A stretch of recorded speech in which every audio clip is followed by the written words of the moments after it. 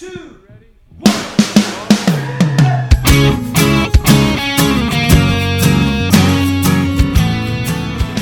Hello and welcome to Say That, the podcast where your big questions get real answers. My name is Matt King. I'm your host here in the city of Chicago. Joining me here is Glenn Fitzgerald, the president of Mission USA. Hello, I'm Glenn Fitzgerald, president of Mission USA. Good confirmation. Right. Also joining us, a man who, it's hard to say what weird and new voices he will discover this episode, like the last one. Director of Mission USA Productions, Jed Brewer. I'm just glad to be here. Just glad and normal and being himself. Yeah, I'm just a straight-laced, straight shooter. That's what I do. Right. I'm sure that will keep up. Joining us all the way from Oak Ridge, Tennessee, one of the pastors of Christ Community Church, Lee Younger. I'm still mighty disturbed about how nice and spacious the new podcast headquarters are. It's amazing. On your end, it looks gleaming white, doesn't it? Yeah, it's gleaming white. It's like the sound coming in it's a little boomy. It's like Sure. You guys are Yeah. in this, like this cavernous, amazing space. Yeah, we have a new underground bunker, and it looks like it's sort of that like the opening scene of the first Star Wars movie, where everything's kind of white, white spaceship. It's exactly like that. In the spirit of underground bunkers, I'm not making this up. I get in my Twitter feed earlier today one of these sponsored ads, and I really want to know what I've done that they think I'm interested in this.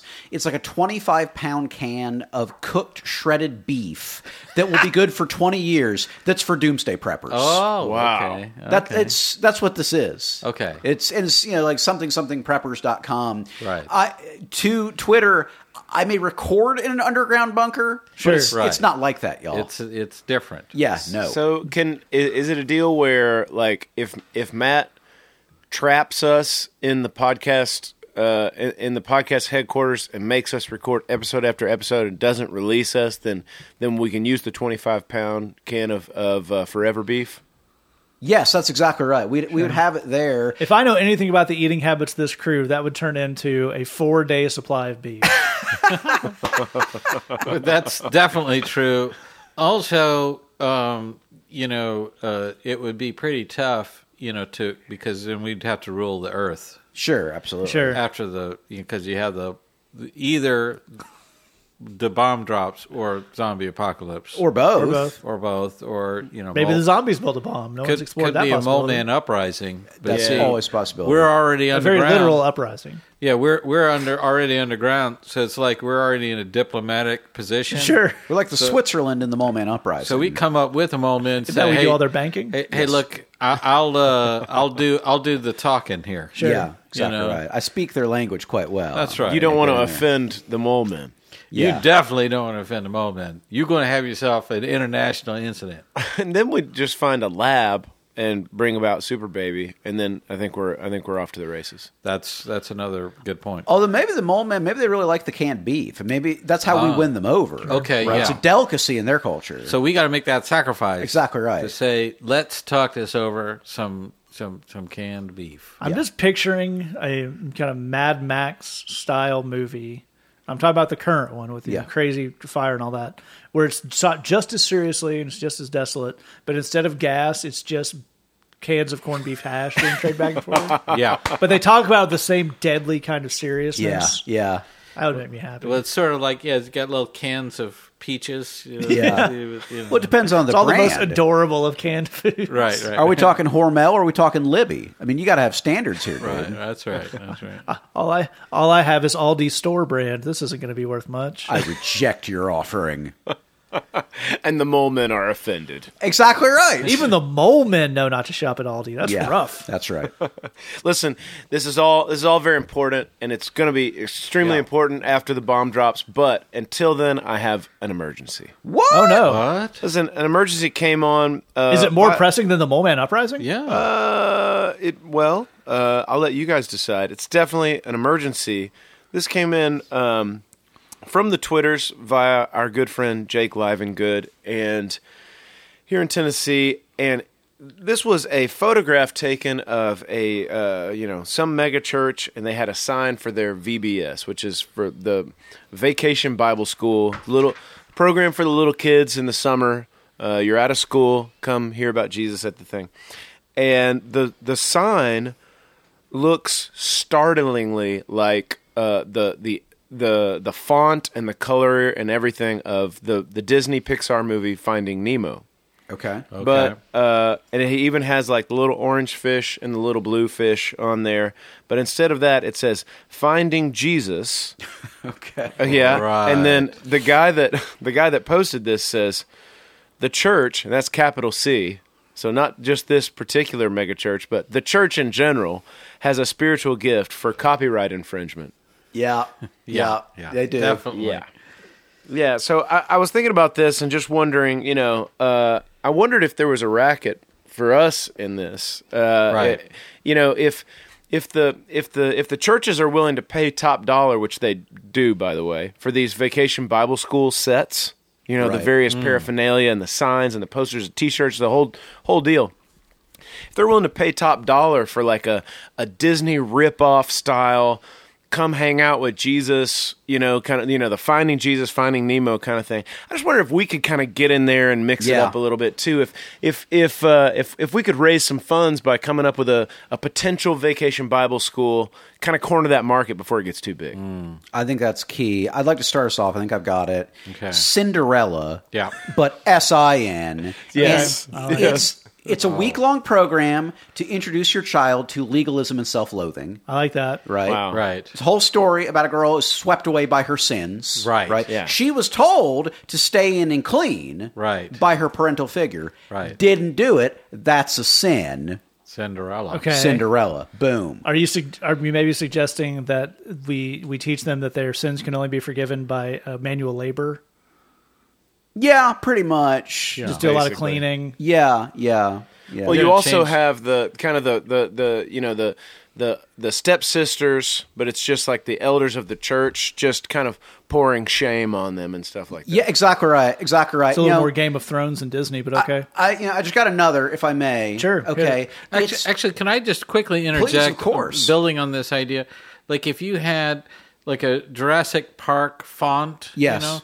but it's like Egyptian Park, Okay. where they're Okay. all Hebrew slaves in Yeah. Egypt and Yeah. doing work. Because Yeah. I'm trying to build off this idea of the forced manual labor. free child labor. That's I think. good. No that's, question. that's very great good. idea. They could create a lot of merch at a very low cost. That's right. Really turn a profit This on is it. starting to sound more and more like a thing that already happens. Okay, here's my next one. Introduce the shorties to eschatology.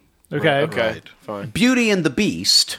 Only it's the beast rising out of the sea that has 10 horns and 30 eyes. Sure. Right. Yeah, it's Yeah. the Beauty and the Beast with 10 horns and 7 heads. Exactly right. Exactly right. Yes. So it's like this is a young, well-meaning, Christian gal, but Yes. then she falls in love with, the beast who is at the center of the city of Babylon as 100-pound hailstones are raining down fire on the earth. I mean, you could really get into it with the props and stuff, I feel like, with that one. In the middle of it, a teapot sings a song. It's whimsical. Sure. It's A great. tale as old as time, a Leviathan rising from the deep. Wow, for the win! Fantastic. I had another idea. I thought that we could probably introduce this one. It's a little bit old school, but I think the kiddies would still kind of go with it. 101 Damnations. Oh, yeah. Wow, that's that's nice. it That's right nice. there. That's good. That's very good. I mean, Yeah. it's just as the For some the world churches, is, the challenge of that would be scaling it back to only 101. as the technology's advancing and we're all scared, so let's just make sure that we just pour down as much damnation on the kiddies as possible. No, that's very good. I think that's very, very good. I think it's possible we can dig in a little bit more with the classics into the legalism with the Snow White and the 7 Deadly Sins. Oh, that's man, very that's good. strong. That's Seven very Deadly good. Sins, not technically the Bible, which is the best kind of legalism. That's what That's we're the kind of going. legalism really people really like. Yeah, I think the main thing is let's figure out a way to bring the kids in, Yeah. and what you do is you take what everyone else has done Right. and created it and Yes. made money off of it. But what you do is you steal that Yes. and copy it. But Yep. your copy is not as good, Right. Oh, okay. and then people love that. Yeah. Yeah, you've accurately described business. Congratulations. Welcome to late era capitalism. You nailed it. Right. So that's what the church is doing now. Pretty much. Just doing capitalism. Sure. That's good. In a very real and legally binding way. I got a couple that aren't good, but All right, I think they would be ones that churches actually do. There's the laziest Disney crossover, which is Prince of Egypt. Sure, yeah. Right. And you literally just play that movie over Sure. and over again until they're ready to go home, which I don't think sure. kids would really hate that much. So we all know that Cars, big Pixar hit. Yeah. So I'm pitching Jesus Fish. Okay. Which, in Cars is like the anthropomorphized cars and they live life. I'm picturing kind of a Toy Story version of that universe. Okay. Where when those cars go to sleep, the Jesus fish on them come to life. Oh, yeah. And like evangelize the other types of And the evil Darwin fish is the villain. Yeah, absolutely. Yeah. But they're fighting for the souls. The bumper stickers are kind of in between. Yeah, that's like good. the comedy fish. Yeah. Right. Life's a beach, doesn't know what choice to make. That's He's right. torn. You know? That's the the big coexist. big action scene.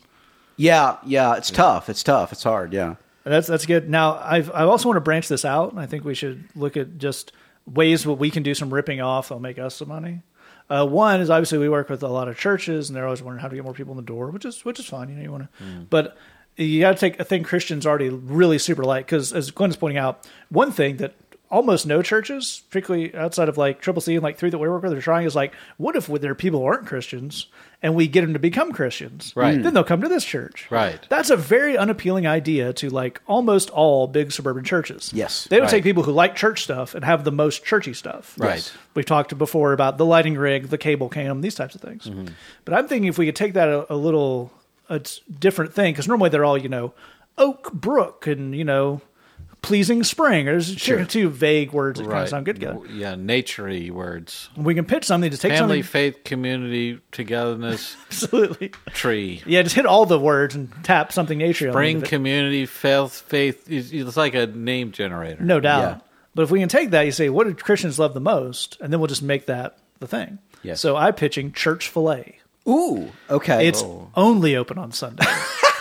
Wow. Yeah. Oh, yeah. Come to Now CFA, you've done open it. on Sundays. Now you've done it. Yeah. I think that would be really be a church marketing breakthrough. Yes. Yeah. Yes. Now, would there be actual breaded and fried fillets when I get there? Sure. Because then you got everything. Right? Yeah. If you got the little yeast rolls with the fried nuggets in, I'll still go. Right. Yeah. Yeah. I'm talking about waffle fries. That's what I'm talking about. Yeah. Well, I'm Church there. and waffle fries. Yeah. That's right there. That's better than most. That's really not a terrible idea, Matt. I'm saying copyright.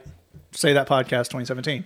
I got one more. I think this. But I obviously the point of the whole exercise is for us to get that sweet cash. Yeah. So if we can directly point that to podcasting, Yeah. Obviously, you look in the podcast store. There's a little icon, and you can type in a thing.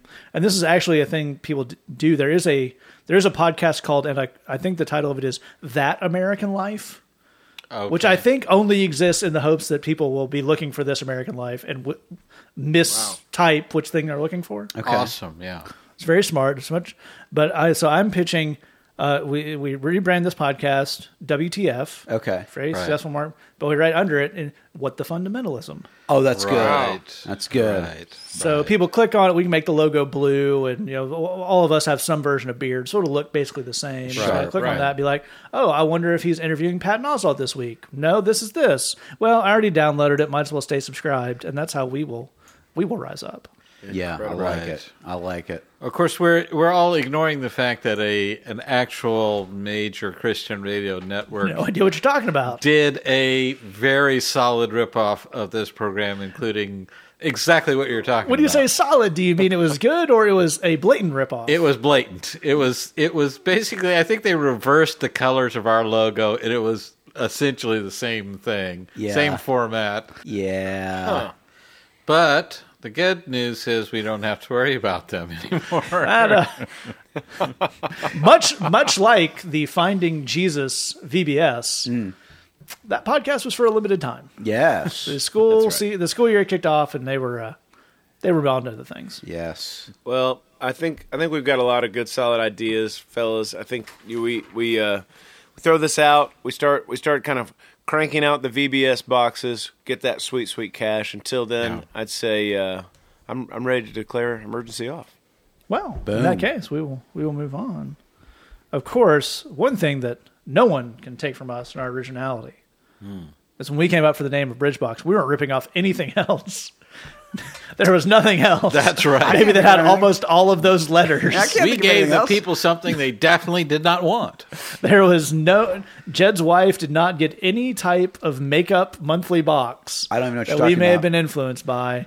And our lawyers have informed us that we changed just enough letters to be on the right side of the law. And isn't that the most important thing? There you go. Sure. Now, there's some places that may mail you some makeup samples every month. Bridgebox is not that. No. Though we right. will be if you want it to be, because, Sure.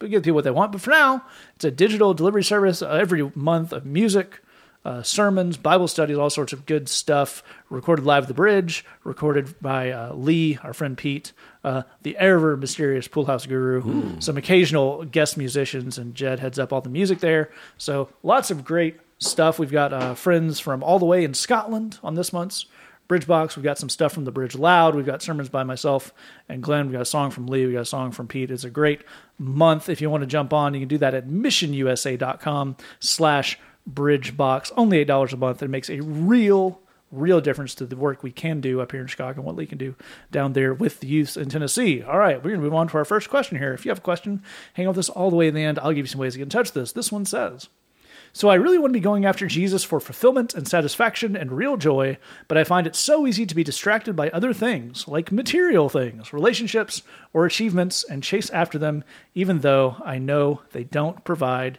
any real fulfillment.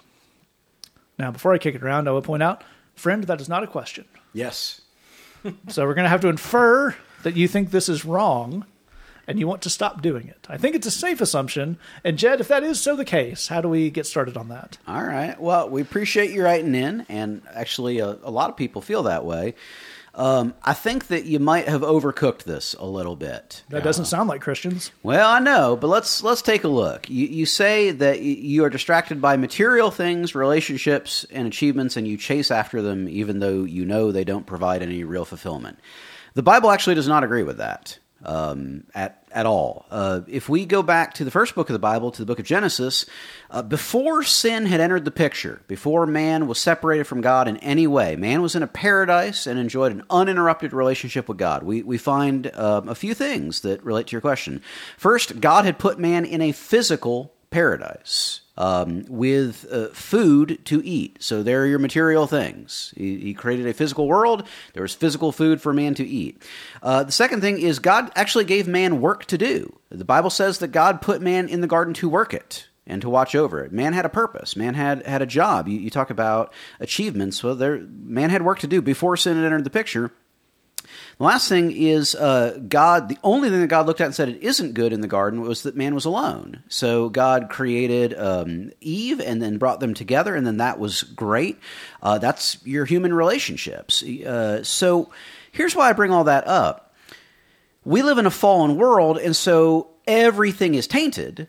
Material things and relationships and achievements and work. Work's actually a really good example. God created purpose before there was sin, and then he put a curse on work after sin entered the picture. So everything is imperfect now. Everything is tainted.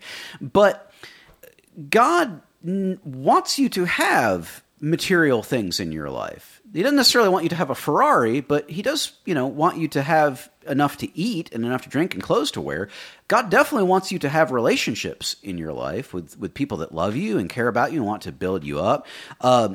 God created you with a purpose. God created you with things for you to achieve in mind. You're not here for no reason. I hear a lot of Christians talk about all I need is Jesus, and that's not true. It's not supposed to be true. That is not biblical. That's not biblical. All I want is Jesus. That's dishonest. No one feels that way. When man was in the Garden of Eden and enjoyed a perfect and uninterrupted relationship with God, he hung out. It says that God would come and walk through the garden in the evening, in the cool of the day, and interact with man. It's funny to think that in perfection, God and man were not in a 24-hour hug, that there were other things going on. Yeah. Well, so it is even in this fallen world that God, again, wants you to have material things in your life. He wants you to have relationships in your life. He wants you to do things and achieve things. He actually wants all of those things for you. And they are meant to be satisfying to you, actually. They can't be ultimately satisfying for a number of reasons. Chief amongst them, we live in a fallen world. But if nothing else, you're meant to enjoy them. So I think one of the things that we want to look at as we get started is, who told you that every desire you have is bad and wrong and ungodly? Because that's just not scriptural. It's not scriptural, it's not practicable, and it's not sane. It's just messed up. Let's cut to the chase for a second. I hear this most often from people who want to meet someone to marry and have been talked into feeling guilty about the fact that they want to be married. That is nonsense. Right. God created people to live in community. God created the institution of marriage. God thinks it's good. God thinks it's beautiful. If you have relational needs in your life, God wants to see those fulfilled. Don't let people tell you that every single thing you want is bad. That simply is not true. Absolutely. Glenn, I get the sense that, as I throw this to you, that there's a certain type of answer that a lot of Christians will be looking for when they brought this problem, and maybe our friend is. I don't think it's a useful answer, but I think we need to get it out of the way. Can you imagine where I'm going with that? Just stop it. Yeah. Oh, wow, that's great advice. That hadn't occurred to me at all. Yeah. Again, we don't mean to, we're not making fun, but there is a certain type of mentality about Christianity that says, I want to get this out, and if someone just firmly tells me to stop being naughty, then that'll be the push I need. Absolutely. Yeah, we were joking before we hit record that we're going to start making people write the name of the book or the seminar where they got this from, so we can track those people down. Kind of as a CAPTCHA before you can hit enter. You have to, who told you this nonsense? That's right. But here's the thing, is that part of the problem with that sort of let me bash you over the head with something negative thing is that it doesn't actually give you any insight into the situation. Right. In other words, you're saying, I shouldn't be distracted by material things, relationships, and achievements because I know they won't provide any real fulfillment. But you are distracted by them. That's what you're saying here. And you know that they won't provide you any real fulfillment, yet you can't seem to get off of going after those things and making them a priority and making them important. Why would that be? Yeah. And if you know why isn't that the thing going into the question here? In other words, my question is, if they don't provide fulfillment, what do they provide? That's what we need to, this is how wisdom works. Just bashing people over the head, making them feel bad doesn't give them these kinds of insights. It doesn't explain to you the nature of the struggle that you're having. That's part of the thing that we're trying to kind of cajole you on a bit here, is this idea of you've actually felt bad about wanting things that are reasonable to want. You can do all these things in a wrong way, but you've vilified those things, but you haven't understood the perhaps unhealthy place they have in your life and why they even got there. I think that's the key thing. I want to know how much of these things, material things, relationships, achievements, how much of the people, how many of the people in your environment value that stuff and perhaps overly value that, and how much is that part of your environment? We tend to value the things that people around us value. We tend to chase after and make an importance of those things that the people around us value. If you're raised in a home where just achievement is everything, that's just drilled into you year after year after year, you're trying to go after that achievement not in order to be happy, just to keep the pressure off of you. Wow, yeah. That's an important thing to understand, and it's an important thing to take to God. If you say, I'm a bad person because I want this thing, you're never going to go to God and say, Lord, I want this thing, but the wanting of it is killing me, and even getting it will just take me from miserable to neutral for a bit. And I know you want more for me than that. When you understand the blessing and the rich, full life that He's trying to give you and where that is, then you know what it is that you need to go and what direction you need to head in. Knowing that you are a monkey because you want things does not do anything to get you closer to God or living a more godly life. Right. You're absolutely right. That's a really important point as we move on here. And Lee, I'd love you to close out on this question. By building on that point, one of the things I think Glenn's pointing us to is there's an underlying problem with the way we see these things. It goes back to what Jed was saying. But that has a very specific type of fallout that I think we need to deal with too. So if your thing is, I am bad for wanting the things listed here, material things, relationships, achievements. If your thought is, I shouldn't want these things, it is bad to want them, that leads to this weird kind of psychology of trying to, as Glenn is pointing out, get just enough of them to dull the ache for them, and then you feel bad about that. And when Christianity is, Jesus said, I come that you have life and just enough life so that you don't feel like dying. Wait, no, I got that wrong. To the fullest, like a lot.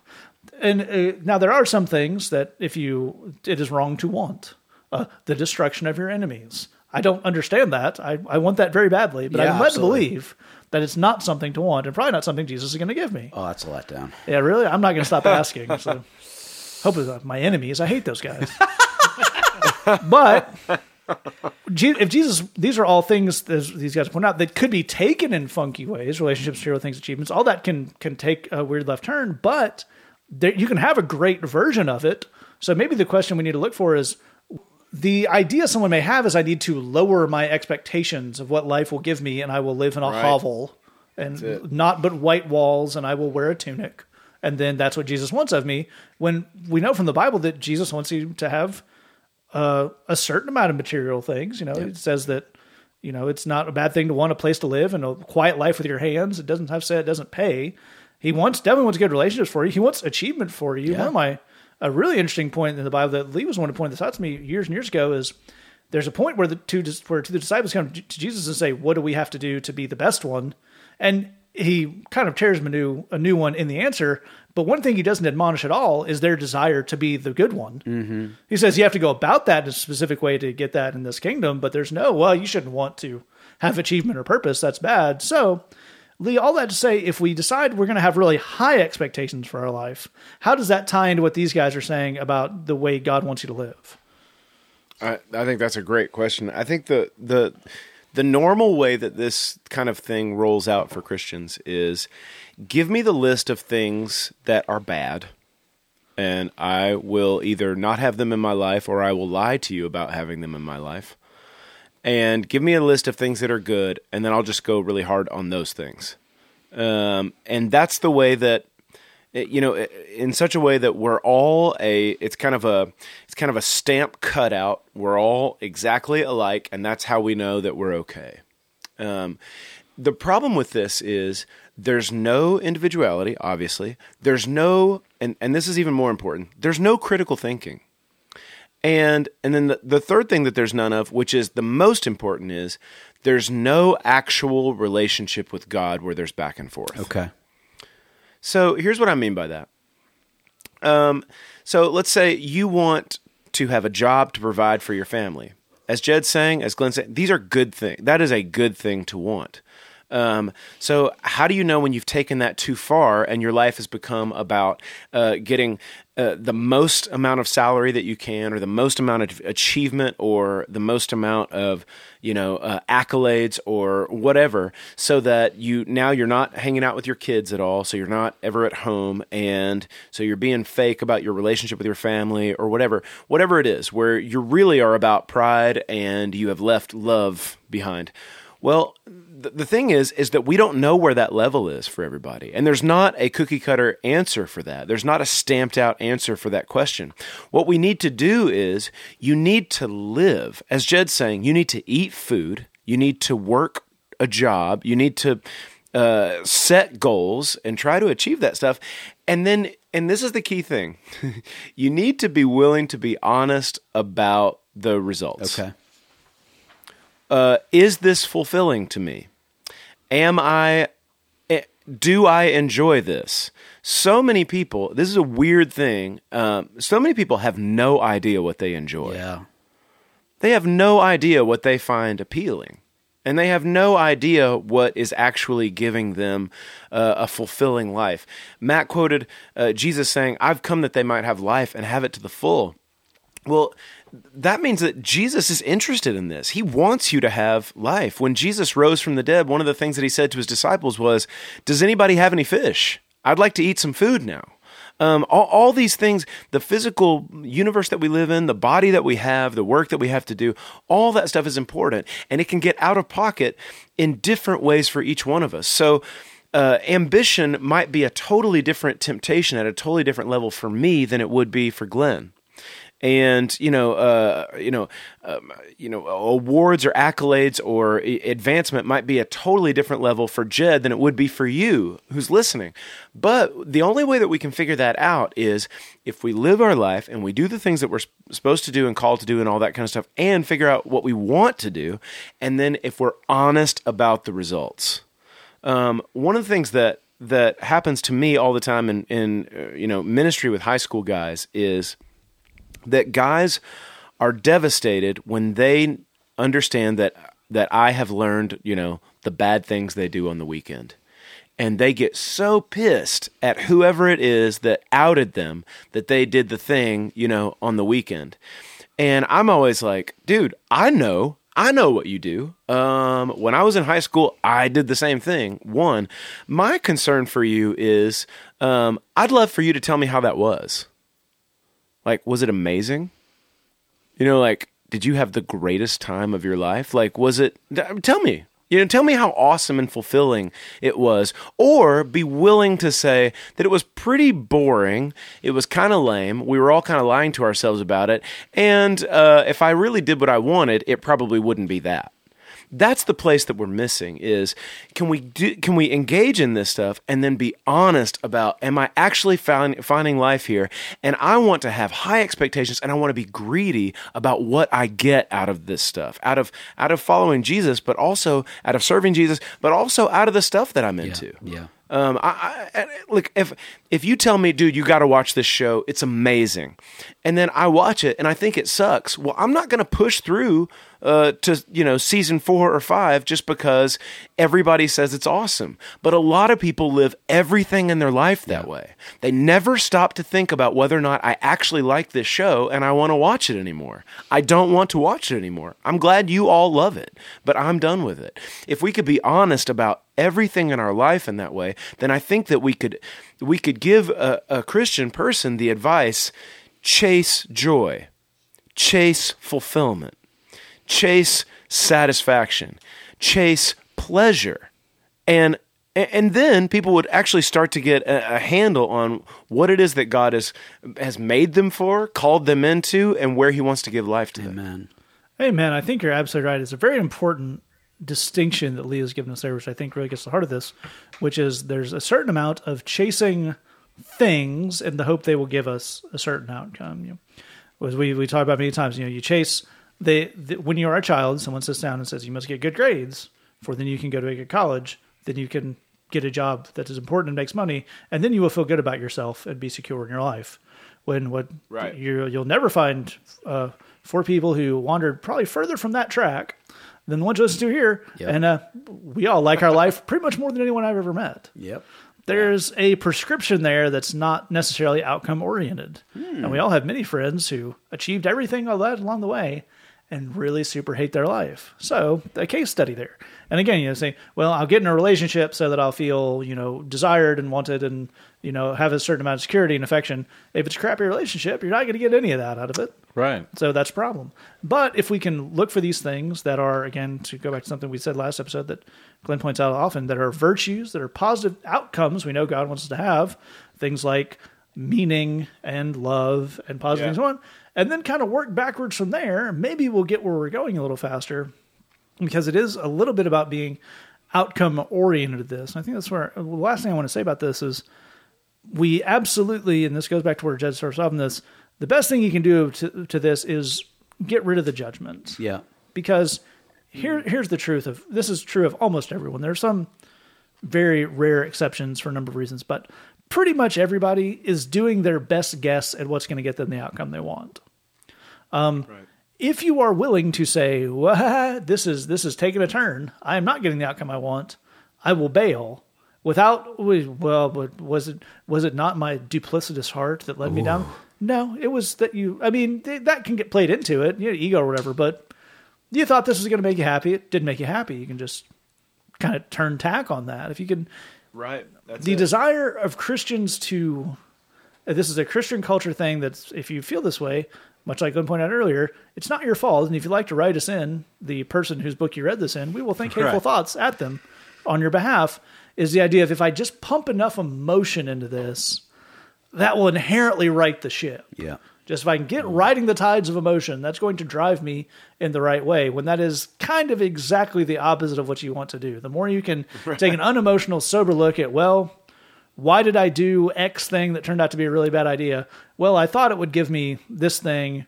It didn't. So I should look for something that will give me that thing because I still want that. That's going to drive you a lot closer to where you want to be, and it's going to have a lot better outcome.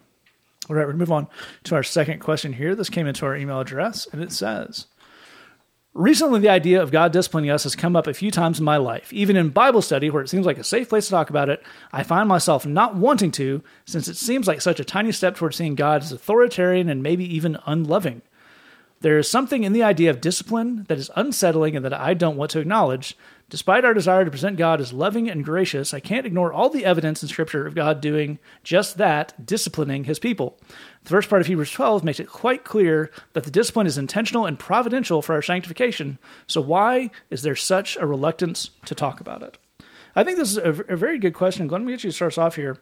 I think discipline is one of those things. There are other things in this that we might get into.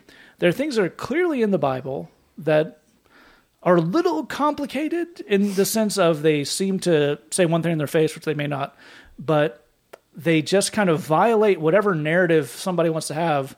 So their instinct is, don't look at the man behind the curtain. Right. So when we come up against one of those things, and we can use discipline as an example as we talk about this, how do we attack those things? How do we push through that discomfort to get to understanding?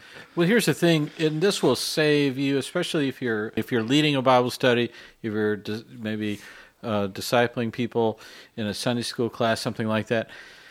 One of the things you're going to come across time and time again is you're using one word and they're hearing an entirely different word. Yeah. When you hear the word discipline, when we say the word discipline to you, you're hearing the word punishment. Yep. Those are two different things. In fact, they're kind of the opposite. Think of it, and understand, when we say discipline, we're talking about something that rescues you from punishment. Discipline rescues you from punishment. Well, how does that work? Well, let's use an example from our ministry. We had a guy. He was one of those guys. We have a lot of amazing people we witness to and that we work with and we disciple and bring along. And then we have a few that we just don't know what's going to happen with this guy. And this one of those guys, a little bit stubborn, a little bit hard-headed, kind of wants to do everything his own way, had been kicked out of everywhere. And he happened to have diabetes. And, of course, he's not able to eat in a healthy way. And, he's out living on the streets at various points in time because he's been kicked out of literally just everywhere. Like, you just no longer live indoors. The shelters know him by name. Yeah. Well, here's the thing is, bless his heart, we got word that he actually had been outdoors for some length of time. His diabetes had kicked in, and he had to have both of his feet amputated. I mean, just think about the terrible impact of that. Now, here's the thing. If I took this guy, I build myself a time machine, and I go back in time, and I take him and I drag him down into an underground basement, and I lock that basement, and I say, here are lettuce leaves. You're going to eat those lettuce leaves, and I don't care what you think about it. You don't get the canned beef. You get lettuce. You get lettuce leaves. You get a celery. You get a carrot. That's it. That's what you're eating now. He would say, in that moment, I am being punished. This is the greatest cruelty I can imagine. That's right. And I could, in that moment, if I wanted to, use the word discipline and to say, you should discipline yourself, but because you're not, I am now disciplining you, and I'm teaching you that this is how it should be, and I'm keeping you from doing something stupid with yourself that will horribly harm you. And I'm going to call that thing discipline. That would fit. It would work. It would be that. But you don't think this is a good thing unless you see what I see, which is in the future, they're going to amputate your feet, for God's sake. Yep. The eating of the lettuce leaves is not a punishment. It's not a horrible thing. It's not a negative thing. It's the amputation, for God's sake. Yes, doing everything your own way, it gives you a certain pleasure. Eating whatever you want to eat gives you a certain pleasure. We understand all of that. But what we're doing is we're causing you a small amount of discomfort now in order to rescue you from a massive amount of discomfort later. And that applies for when I'm applying self-discipline, when I'm disciplining myself, or whether God does that with us. So to me, I think the key question that you should ask yourself is, do you need discipline in your life? Uh-huh. Do you need God every now and then to keep you from just ruining everything? Because I promise you, I need that. Yes, big time. preach. Like real big time. Go ahead. Now, am I thankful when God is disciplining me? Of course not. I'm griping. What do you do? Are you some kind of weirdo that's just like, I'm thankful for this discipline? You need to get some kind of help, and that's actually a whole nother show. But here's what I'm saying is, that if you know that you need that discipline, you have to get to a place of acceptance and to say, I don't despise the Lord's discipline. Yeah. I'm not getting myself into a mindset of I know better and I need to just be free to do whatever I want. I'm accepting that I must need this, even if I can't see what it's doing, even if I don't understand the future of what's going to happen. I'm stuck in this time frame, and God understands that. Yeah. But I'm looking for a sense of recognition of when I perceive something as bad or punishment, it's actually a rescuing and alleviation of pain somewhere down the line. That's a really, really good point about discipline specifically. And Lee, I'd love to get you to pick up there, maybe open this up for a little bit of this. There's this idea of I come across something Jesus-y, something churchy, particularly in Scripture, that makes me feel uncomfortable. This must be a red flag of some kind. When I'm not sure that's necessarily true, because the whole point of this thing is that you're a massive screw-up who can't do anything right, and you need literally the being that's in charge of the whole universe to personally invest in your case to get anywhere right. I'm not sure that's something we should necessarily be comfortable with, right? So what does that discomfort tell us, and how do we either use it or ignore it as need be? Here's what the discomfort tells us. Christians don't like to talk about the discipline in Hebrews 12 because Christians don't like the gospel. Ooh. It polls very low. I know that feels weird to say it, but if you rewind the tape a little bit and go back and listen to Glenn's answer again, you're going to hear this really cool thing, which is you're going to hear a guy saying, I don't do anything right. Yep. Right. I don't assume that I know anything, or that I want anything good for myself. If left on my own, I would utterly destroy myself, and quickly. Yeah. Now, when you hear somebody talk like that, what you have found, dear listener, is someone who understands the good news of Jesus, right? Because that kind of self-revelation can either make you extremely, extremely depressed, or you can realize that even though that's true, that my heart is completely selfish in every way and basically Chernobyl, we still can't populate this place. Or But as Matt says, the God of the universe has loved me so much that he has literally laid down his own life to pay for me and given me a new start and the whole thing. If I was comfortable with the gospel, I have no problem with someone being offended by me and saying I'm sorry. If I was comfortable with the gospel, I have no problem with the idea that the all-powerful, all-knowing God from time to time has to teach me uncomfortable lessons. If I was comfortable with the gospel, I am okay with something that Jesus said, which is in the Beatitudes when he said, "Blessed are the poor in spirit. Mm-hmm. Blessed are those who mourn over whoever that person they thought they were is. Blessed are those who are meek, mm-hmm. who understand what you have something bad to say about me. You don't know the half of it. If you knew everything about me, you just have to, if you want to talk about how messed up I am, you better pack a lunch. It's going to take a while, you know? And I think the reason that we're so uncomfortable with the idea of the discipline of the Lord is that we don't like the gospel, because the gospel says that we utterly and completely need to be saved. Exactly as Glenn described himself in the last answer, that's a man that's comfortable with the good news. And the great thing is, if I would go ahead and accept the good news all the way down to the core about what it says about me, but also what it says about Jesus and the way that he feels about me, then I am totally fine. I'm totally fine with the idea that I need to be told some stuff. And if I can realize that God is teaching me stuff, I'm not being punished. There is no condemnation for those who are in Christ Jesus. Jesus bore all of my punishment. Hallelujah. Praise the Lord. But I'm not being punished. I'm being taught. And does anybody need to be taught more than me? I don't know if anybody needs to be taught more than me. I need to be taught. I need to be held by the hand. I need to be trained over and over and over again. If I'm comfortable with the gospel, I'm comfortable with discipline. Amen. It's a really fantastic point. Jed, I'd love you to close us out on this by building on what Lee's saying there. Our friend in the question writes out, and I think this is a very common view of one of the reasons we are uncomfortable with discipline is it seems unloving. Sure. And if we think of discipline as punishment, then that makes sense.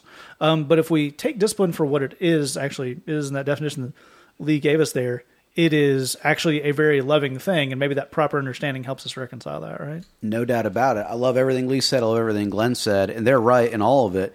Let's take it full circle. Teaching, training, discipline, does it rescue you from bad things? It absolutely does. Does it prevent you from disaster? It absolutely does. But that's not all it does. I would suggest to you that teaching and training and discipline is the pathway to everything good in life. And I'll prove it to you. Nobody likes being yelled at by the football coach. No one enjoys that. You know what people enjoy is winning. The feeling of we won. The path to winning is teaching from the guy who knows more about football than you do. That's it. That's how you get there. There's a thing you want. The path is teaching, training, and discipline. That's how you get there. I want you to think of a dream that you have in your life. Winning the big game, playing in a band, writing a novel, learning how to sail and sailing the ocean, whatever it is. The path to doing that is teaching and training and discipline. That's it. That's how you get there. A person who has not been taught, a person who has not been trained, a person who has not been disciplined, and indeed become a disciplined person. A disciplined person is a person who consistently makes effective decisions in the moment. That's what a disciplined person is. Someone who is not that can't really achieve anything. They can't really do anything cool. Because basically they're just going on their base instincts everywhere they go all the time. Right. Well, I was going to say, how much of this is based on I've never had a firm but loving person teach me stuff? Oh, I think that's all of it. I think that's all of it. I'll give you an example from my own life. So I do a lot of talking and a lot of singing and a lot of this kind of stuff. And a couple years ago, I was getting just a lot of vocal strain. My voice was getting tired really, really fast. So I found an opera lady who lives in the town near here, and she went to super, super famous school, and she's sung opera forever. And I said, I need you to teach me how to talk and sing and breathe, because I clearly don't know how to do those things. Now, here's the thing, is she is really cool and really kind and really loving and also super direct. So she'll say, sing this thing for me, and I'll do it. She'll say, that was awful. Right. Now let's do it good. But she'll teach me, this is how we do it good. This is how you do. This is how it's great. Well, all of a sudden, it's great. I wake up in the morning and my voice doesn't feel like it's been through a grinder. Right. It's fantastic. I need to, this is weird, but seriously, the Cookie Monster stuff with metal music, I need to be able to do some of that for some work Glenn has me doing. I've never been able to do it before. I can do it because someone taught me and trained me. They were firm about it, but they were also loving and encouraging about it. And it got to a really cool place. The limit, whatever you imagine is the limit for yourself, the coolest stuff you could ever be a part of, I guarantee you're selling yourself short. You could do and be a part of way, way, way cooler things than you would believe you could be. But The path to getting there is being humble enough to receive teaching and instruction and training and discipline. If you'll do that both with the Lord and with qualified people in your life, there's no limit, not only to the problems you can avoid, but to the good stuff that you can be a part of. And we want that for you, and so does the Lord. No doubt. That is all really fantastic stuff. I will move on to our final question here. It comes in anonymously, and it says, How much do you and your teams talk about repentance? I mean, I know God loves everyone and Jesus died for everyone, but the fact that God loves us alone doesn't save us. We need to repent. And I guess I'm just wondering how often you all in your podcast and such reiterate all of that. Now, there was a line in the middle of that was very wrong. And I don't judge our friend because they've heard some clearly messed up stuff on this, but I'm going to correct it before we start in because I'm going to save these guys some time. God loves us alone, doesn't save us. Yeah, it does. That's the saving part. You actually don't need to repent in order to be saved. That's not in the Bible. So if anyone tells you that, kick them in the shins, then run away. Or you just leave, but where's the fun? Real quick, Bible nerds, the verse says, everyone who calls on the name of the Lord will be saved. That's right. There you go. Repentance is a specific word with a specific meaning, which we will get into now. And it has nothing to do with salvation. But Lee, why don't we start off in that very basic? What does repentance actually mean?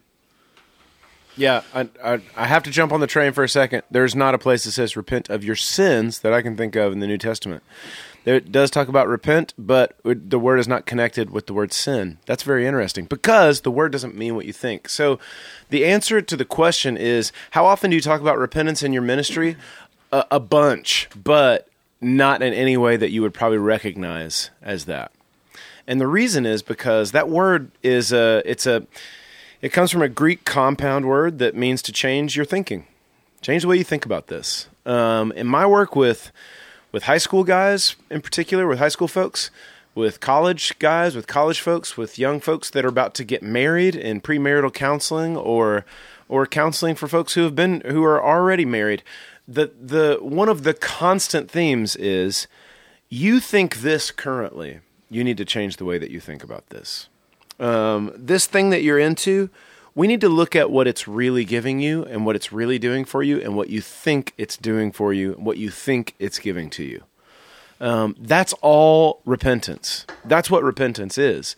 And that's kind of what, as you work with somebody and they grow in discipleship, as they grow in their relationship with the Lord, it's kind of a constant rinse and repeat of what repentance really means. I thought it was this way. Turns out it's this. That's what you have repented. I have changed my thinking about this thing. Congratulations, repentance has happened for you. That's really awesome. And so really it's like with the work of whether it's evangelism or discipleship and stuff like that, you're kind of talking about this kind of thing all the time, but it's not this deal of, well, I know that you believe Jesus died for you, but have you really dug in there and felt sorry about your sins? Are you crushed by your transgressions, Lee? Are you despondent over your iniquity? Oh, not as despondent as you, clearly. You're the most despondent. Man, that's the thing. It's like the book of John uses the word believe 90 times. That's what you get to, you believe in Jesus, you're in. Yep. 90 times. That's a lot of times, y'all. A lot of times. But this word, repentance being connected with that, how many times is it associated with the 90? None of the times. That's not what this is about. Repentance is this is a thing that I need. And related to the last question, because of the nature of the gospel and the nature of my heart and stuff like that, I constantly need to change the way I think about stuff. Because my mind is fallen, my heart is completely selfish. I need to change the way I see things, change the way I think about things. I'm in a constant state of repentance, and it's a good thing. It's a good thing, and here's the key, and I know these other brothers are going to dig on this. It has nothing whatsoever to do with emotion. It's not about emotion. It's about thinking. Yeah, that's really fantastic stuff. And I would love to go to you, Jed, to get you to pick up on that. Okay. Exactly what he's saying. As we get into what repentance actually means, I think we will illuminate how it's used in our ministry, because if the plan was you have to feel bad about yourself, actually the people we work with up here in Chicago, and I think the young people Lee works with are the same way, are more than happy to do that. Sure. In fact, that's their first plan, is I should tell you how awful I am. We often joke and we tell host teams and like the folks Lee will bring up in the summer to not be thrown off if you ask someone, I sit down next to someone at the bridge and say, what's your name? And they give their name and then give a list of all the awful things they've ever done in descending order of awfulness. Yep. Because there is a sense of they really want to freak church people out and kind of, for some reason, want to see if we're still around. They want to have that idea. And they're the sweetest people ever, but feeling bad has not helped any of them. Nope. It's when we talk them off that and get them to, as Lee's talking about, try something new, that some help actually comes into the picture, right? Yep. That's a good point, yeah. No doubt about it. It's a great point. I'm about to tell you the least used word in church ministry.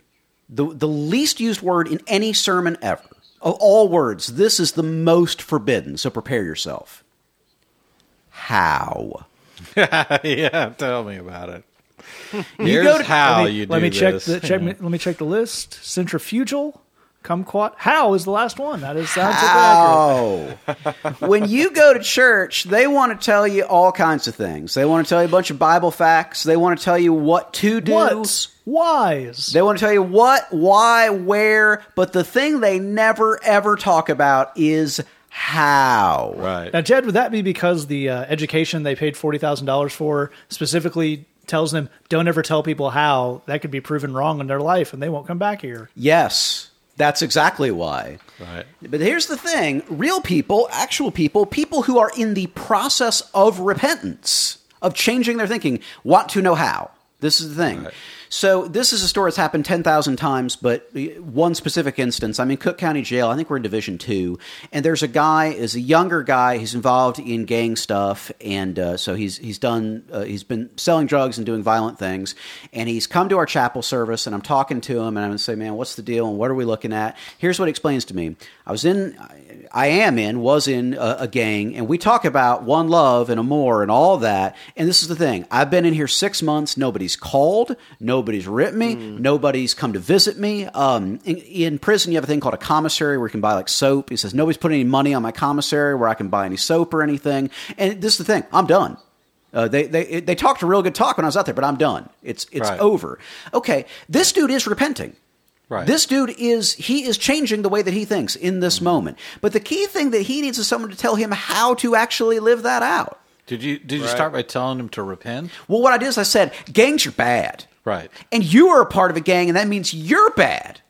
So repent. Repent of your sins. Yeah. That's what I told him. Then if you say it in that voice, maybe it'll work. Then he stabbed me because that's not a way you should ever talk to another human being. That's right.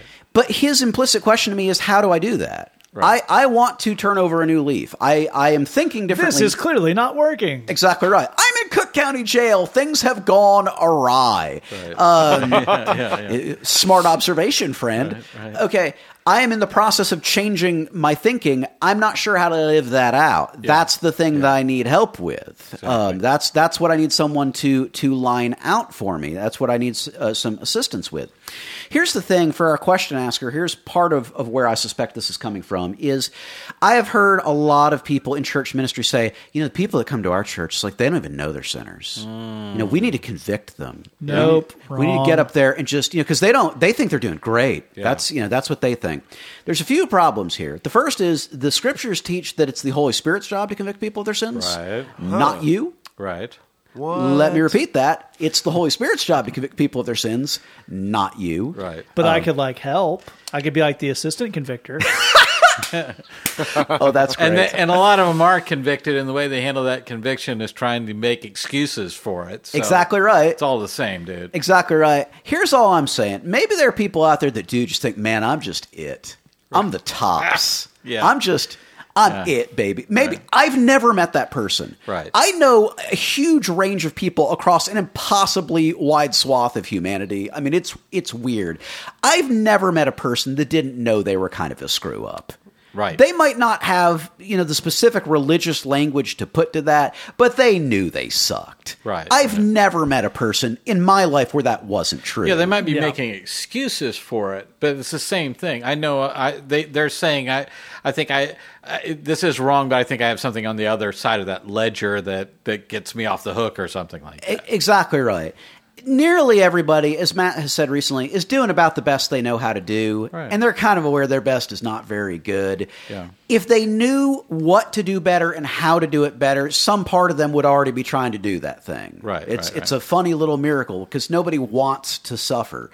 We talk about repentance all day, every day. That's actually the only thing we talk about. We talk about how to make a change in your life. That's what we talk about. We don't put unnecessary religious language on top of it because that's off-putting and weird. Right. It actually doesn't help anything. I think you have in your mind, and I know you come by these things honestly, but I think you have in your mind the idea that if we used the literal word repentance and made sure to use the word sin and conviction and broken and contrition, that if we use those words, it would be better. What you're describing there is a magic spell. That's an incantation. Witchcraft. You are literally describing witchcraft there. Right, that's you have left Christianity, and that is paganism. Right. Is what you are describing. Jesus came that we might have life and have it to the full. The path to that is faith in Him, and then a lived out repentance. We are in the process of helping people figure out how to live that out. That's everything we do all day, every day. You're absolutely right, and Glenn, I will have you close us out on this as the one who has been doing this the longest and taught 2/3 of the other people on this podcast how to do it. I think you can speak to this, but I think Jed's absolutely right. I want to focus on this idea of the language because there's a lot of stuff, and I think for being fair, it's written and preached by people who have never done this thing that they're talking about. Of witnessing, sharing your faith, outreach, whatever you want to call it. There's a lot of people who get paid to talk about that who've never actually done it. Mm. So they come up with what seems to be a reasonably good formula, and it's step A, B, C, D, and one of those would be repent and turn from your wickedness. Right. But there's an idea in there that's not entirely wrong. Right. The idea that if part of we see that a lot, wanting to have someone give their life over to the Lord, or if they want to grow in their faith, they will come to you at some point and say, "I had a lot of ideas." Right. And many of them seem to have landed my life in, to use a theological term, the crapper. Right. So I would like a better life. Right. What do you got? Right. And it's a very important part of your witness in that moment to have something. Yes. Doesn't have to get it all in one fell swoop. Right. But have something that helps. Right. I get the feeling that's not what a lot of these folks are talking about when they throw that word repent out there. That's right. But this idea of somebody wants to do something new, I think that's a good thing. It's just not the terminology we're using, right? Absolutely right. The other thing that I find adorable and fascinating is people always want to know, do I tell other people to repent? Mm. They never wonder if I should tell them they need to repent. I repented. Come on. I got it. I mean, for example, if you ask this question, and I think if I said in answer to it, I think you suck and you need to repent, your response would be, gee whiz, that's not cool. Words hurt, Glenn. That's right. But for you, that's great for other people to hear that. They need to hear that, not me. So I think that idea needs to be repented of, certainly. But better repentance. Ooh, that's the best kind. That's right. Exactly right. As these fellows are saying, the Greek word is metanoia. It means to change the way you're thinking. In fact, if you want to really kind of nail that down, it means to change your bottom line conclusions, which I think is a really awesome way of thinking about that. It's like you're changing the way you reason through things. The example that Jed was giving of this guy's a gang member. He's locked up, and his bottom line conclusions about the nature of these relationships and how does he fit within them and how the world works and everything has changed. And we need to have that point of change. We need to have that point of clarity. This isn't what I thought it would be. This is not what I want. This is, When isn't that, you're absolutely right, isn't that an important part of this function, talking about this in a functional way, is realizing in order to repent, we may have to nail down what it means, what we want people to repent of. The problem with, the guy in Cook County, and he's gangbanging, which means he's selling drugs, he's probably doing violence to hold.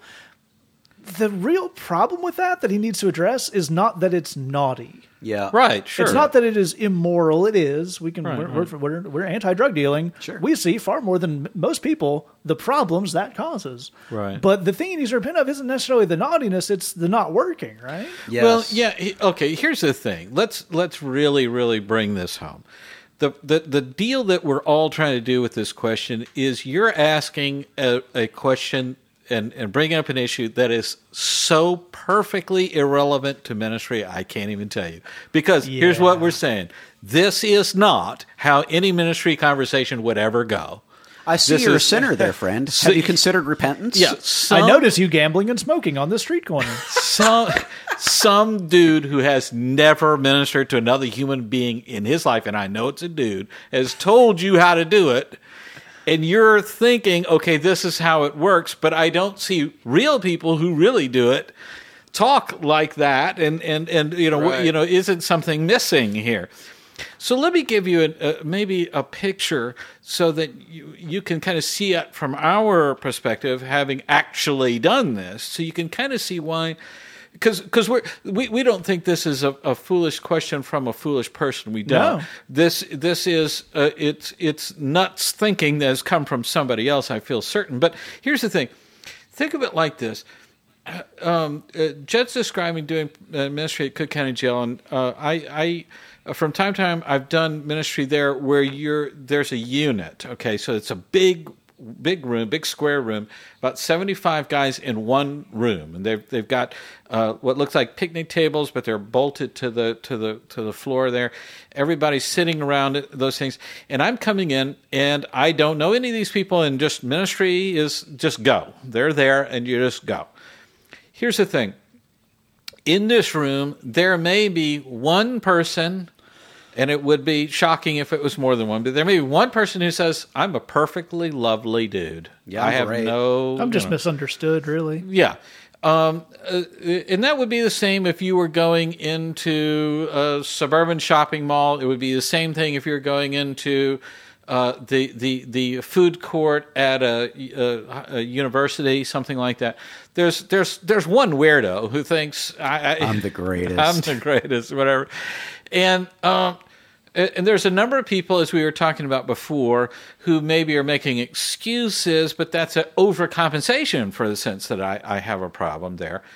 And then you have some people who are saying, I need to make a change, but I'm still kind of caught up in what I'm caught up in, and I'm not ready. Then you're going to have a solid, significant, really decent number of these people who are saying, I need to change, and I don't know how, as Jed was saying. How? Okay? This is the thing.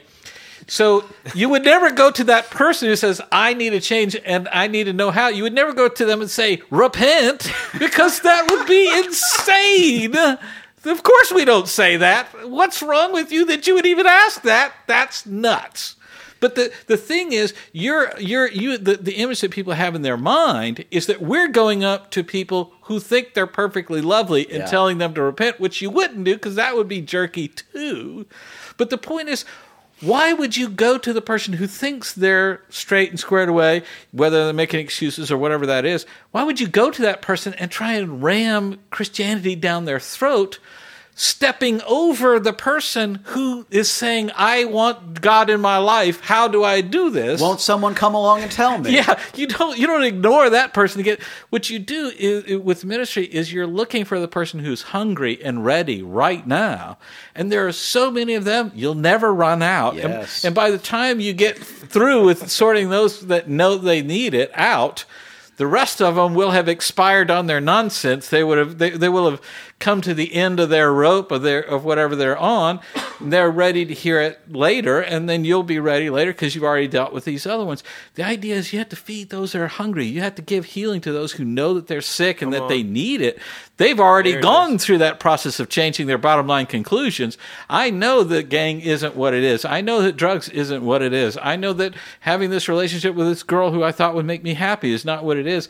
I know I need something else. I don't know what it is, and I don't know how to get there. You don't look to that person and say, you need to repent, for God's sake. That's just not what this is. It's about showing that love. It's about taking people who are at that turning point, which is everything we're talking about here. Find people who are at that turning point and throw them that life preservers. Talk to them about love and grace and help them find what it is God wants for them. Absolutely right. I think it's important. That's all fantastic stuff from these guys. One last thing I'll close out on. Lee started us off by talking about ways the word repent is not used at all in the New Testament, and does not use about salvation. It is not talked about repenting of your sin. The most famous ones outside this Romans passage, which we've referenced several times, which literally basically just says, repent, y'all. Yeah. Do that. Change your way of thinking. Yeah. But there's one of the things that people would twist into repent and be saved, which is when it first pops up in the New Testament in Matthew 3 and 4, with John the Baptist saying, repent, for the kingdom of heaven has come near, and then repent, for the kingdom of heaven has come. It's interesting to me that Christians automatically jump to reading an implied threat in that, when there is no implied threat. If the kingdom of God wasn't here, and now it's here, you would need to change some bottom line conclusions right, that's right. about the way the world worked and your role in it and what we were doing here. Yeah, I really need to buy this new car and it would really make me happy. Jesus is coming tomorrow, so I better get that done. Exactly what you're saying there. And a lot of those changing everybody, those bottom line conclusions would become far better and far sunnier and far more joyful. If we look at the intertestament period of 300, 400 years of no prophets, no miracles, no nothing, probably a lot of people are wandering around going, so is God are we not doing the God thing anymore? Like we used to be like the chosen people and all that. We're just not doing that anymore. We're done. He kind of left us to fly off. And, no, the kingdom of heaven has come near. Change that conclusion. Right. The idea that you just kind of do things and God doesn't care and he's not here and the whole Messiah thing was never going to pan out. All that is changing now, friend. Mm-hmm. You must repent of that. Now, it is used in some negative places, like in Matthew 21, in Matthew 11, when they, woe on unrepentant towns would be the chapter of that. And Jesus performs miracles in towns and then badmouths the people because they did not repent after that. Again, this has nothing to do with belief or salvation. They didn't not believe in Jesus. They had seen him. Right. This is a discipleship thing, not a salvation thing of we saw the miracle and then Jesus probably told them stuff. They said, yeah, but, whitewashed tombs and all that sounds pretty good. Well, knowledge and all that churchy stuff. We want to hang on to that. That's a problem. Mm-hmm. But so again, when we look to the Bible, it's really important, especially if you've grown up maybe with some stuff that's not the healthiest interpretation. If you hear some things on this show and other places that you read that kind of don't jibe with the stuff you've heard growing up, it's important to go to those isolated places and just have that mind of, is this really saying what pastor says it is? Or that common interpretation of, you have to repent. Well, why do I have to repent? Well, because that's part of salvation. God's loved us and saved. You got to turn away from all your wicked things. I mean, that sounds, I didn't grow up in the church, but that sounds like the kind of thing I grew up thinking church people would say. Mm-hmm. I grew up in a pretty Baptist place, but it sounds pretty churchy, but you got to kind of look at that and just trust what the Holy Spirit's saying to you. Trust your own ability to have a baseline understanding of these things, and then ask people like us who maybe have been doing this a little longer. Because what you might find is that there's a hair of an idea in there that's just being bent way beyond the breaking point, and that's a problem. That's an indication, as we mentioned, that it might be time to find new books or new church or whatever. And again, I do want to close this out by saying, no one's mad at you. No one's judging you. No. You've been given and that's the reason you wrote in the question, is you heard a thing that doesn't really seem to shake up with what it feels like this should be and what you're hearing from us. Mm-hmm. That's absolutely right. And we always welcome those kind of questions. We're happy to answer them out. And if you have a question for us in the future, say that podcast@gmail.com, thebridgechicago.tumblr.com. We're going to take you out with a track from the ever-present yet mysterious Pool House Guru. This is from our January 2017 edition of Bridgebox. This is called Take Up Your Mat. This features the preaching recorded live at the Bridge of one minister, LaShonda Curry, who's a fantastic preacher we have at the Bridge from time to time. Pool House Guru put a great beat to her sermon. We'll take out that. Thanks for listening. Just remember, we love you. God loves you. There's nothing you can do about it. To say that podcast, please don't sue us. We're eating canned beef in a bunker. Jesus walked up on a guy at the pool of Bethesda, and the guy was lame. And he had been sitting there for a very long time. There was a pool, and when the pool, the waters would get stirred up, anybody who was near it, who got in the pool, would instantly get healing. Sometimes we have to go to some place to get healed. Sometimes we got to go to the doctor and get a checkup. Sometimes we got to take a break. I need us to think about our lives in the same way, knowing that Jesus Christ is like that doctor, that whatever we have going on in our lives, and we all have something, that whatever we're going through, whatever your ailment may be, if you take it to Jesus Christ, he can be there to heal you and deliver you from it. Amen? In this story, what we find is that this man is sitting there, and he's been sitting there for a long time waiting to get to this pool. Jesus Christ walks up to him the same way he walks up to any of us, right? He walks up and finds him at the pool. He walked up and maybe he found you on the corner. He walked up and maybe he found you in a trap house. Maybe he walked up and he found you wherever, but he found you. That's right. 38 years is a long time to go through anything, and some of us in this very room have been going through whatever our affliction is for a long time. And you know how it is when you're going through something for a long time, you start to get a little weary. Jesus asks him one question: do you want to be made well? Now, he answered the question like most of us will answer it. Well, you know what had happened was, Jesus, I got here, Jesus, and every time the water stir up, Jesus, somebody jump in front of me. See, Jesus, what had happened was I was trying to get right. But you know how it is, Jesus. But Jesus don't ask questions that he don't already know the answer to. So he already knew that the man had something that he had been suffering with for 38 years. I just came to tell you, he already knows whatever it is that you're going through, whatever it is you're suffering with, he knows already. Jesus' question to us is, do you want to be delivered? That's his question to us. If you want to live a different life, we all need to get to know Jesus. We all need to get ourselves in position to have a relationship with Jesus. Know that Jesus Christ, there is no condemnation in him. We're all suffering with something, just like the man who was at the pool. So, he wants everything good for you.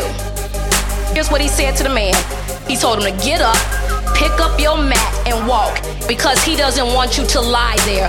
He wants you to get up and walk, pick up your mat and walk. Amen?